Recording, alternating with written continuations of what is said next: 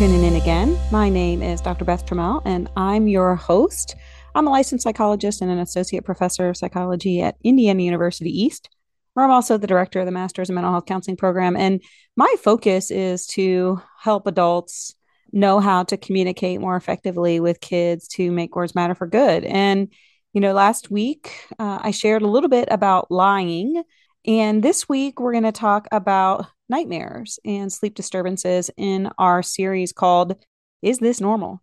So, if you missed last week's episode, feel free to check that out on lying and what do you do when your kids lie or why are your kids lying? And then next week, we'll talk about worry. And then we're also going to talk about being a picky eater the following week. So, here's the thing. We're stepping into the holidays and, things may get a little bit wonky with your schedule and sleep. And as I was sitting here thinking about what am I going to talk about for sleep, because there's so much to say. And I really wanted to keep these episodes, a little bit shorter. I know it's a busy time of year. And so having a 40-minute episode is not necessarily what I wanted for us this time of year. So I picked nightmares. And rest assured that if your kid is having trouble sleeping, I'll do another episode in the new year about sleep, because there are a lot of things to say about sleep. And in fact, it's one of what I call our game changers. Are they eating? Are they sleeping? Can they see and can they hear? In my book, I talk about those four questions and answering those four questions before we start saying, hey, this kid's being a problem. This kid's having a behavior problem. I always ask those questions first before I try to address any behavior issues, because we have to make sure that biologically we're getting all the needs met in our kiddos. So, nightmares. Is this normal? The short answer is yes. Kids, especially young kids, have nightmares, and you may also experience night terrors with your kid. And I'll talk a little bit about that, the difference between those two, and know that both are very common in childhood and actually can be more disturbing for us as parents than the children themselves. So let's start with the difference between nightmares and night terror. So the main difference between nightmares and night terrors, they may wake up screaming and yelling and almost seeming very distraught. But the difference between a nightmare and a night terror is their level of sort of awareness or cohesion.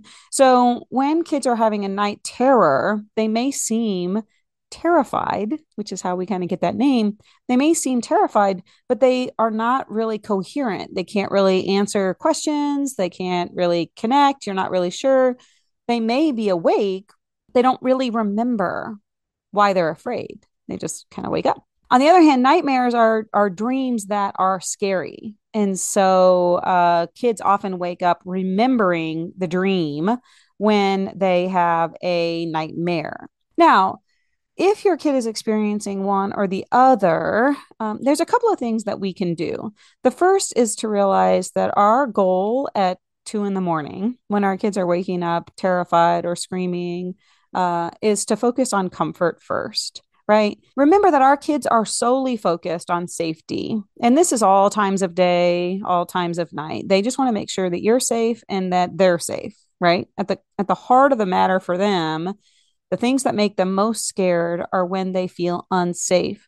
And so remember that nightmares especially make them feel unsafe. And so our job is not to say things like, oh, don't worry, because they're already worried. So try to focus on, I'm here, I'm with you, kinds of language, saying things like, I'm right here with you. Look around the room. There's nothing, there's no bad guys in here. There's no monsters in here. Let's look around, right? I'm here. I'm ready to be with you. I'm ready to protect you. Tell me more about the dream. Let's try to lay down together and I'll lay with you until you fall back asleep. Focus on comfort first.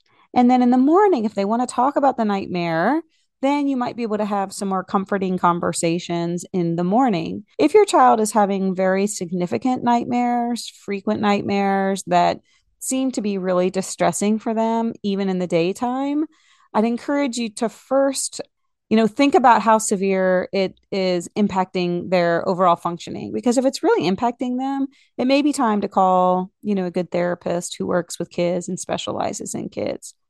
If it's just kind of distressing in the moment and then the next day they seem okay, or maybe it just comes up periodically, then you might actually develop a system around journaling about dreams and nightmares. So, having a dream book next to the bed where they can draw or they can remind themselves that they're safe. Maybe you create a piece of artwork together that hangs over their bed. I've had some parents who create special fragrances that they spray around the room to kind of serve as a protection against nightmares. Anything that you can do to help reassure your child that they're safe is going to be key. And so that may mean getting extra help. It may mean doing anything that just kind of adds an extra layer of comfort for your child at night.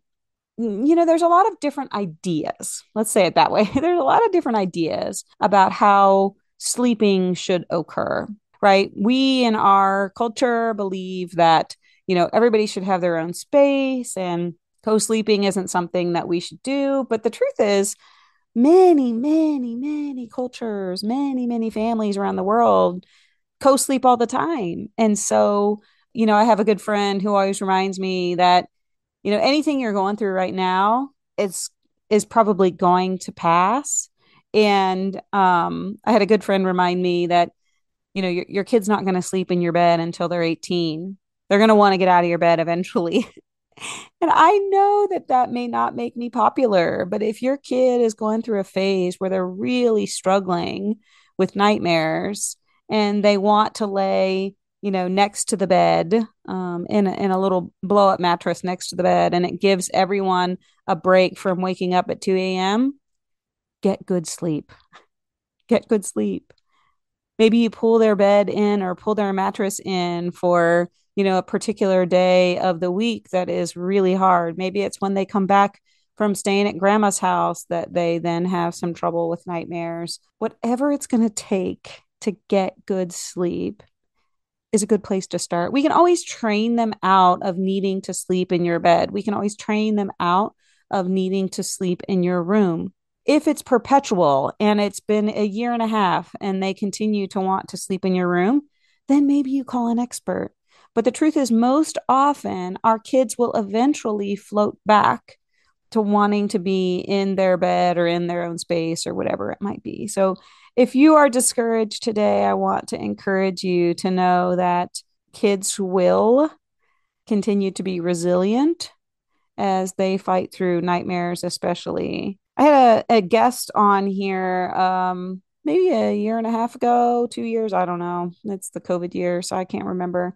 But her social is the therapist parent. And Kristen's her name, she actually wrote a book that helps kids with dreams and nightmares. And it's a strategy called recreating the narrative, right? So she talks in her book that is a parent-child read, right? You're supposed to read it with your kid. She talks in her book about rewriting that narrative and how empowering that can be for kiddos who experience nightmares. So I'll link to that episode here in the show notes. If you want to check that out, she was great. She's from Australia. She's great to listen to. If you follow her on social, she's got a lot of great tips too. Her name is Kristen. She's the therapist parent. I hope you found a nugget or two here that will be helpful if your kid's experiencing nightmares or night terrors. And like I said, I will follow up with an episode on sleep because there's a lot to say about that. And until next week, I hope y'all stay safe and stay well. It's getting cold out there for those of you living in the Midwest like me. Winter is here. And for those of you listening in warmer climates, we will just be jealous for a couple of months. So stay well, everyone. Make words matter for good.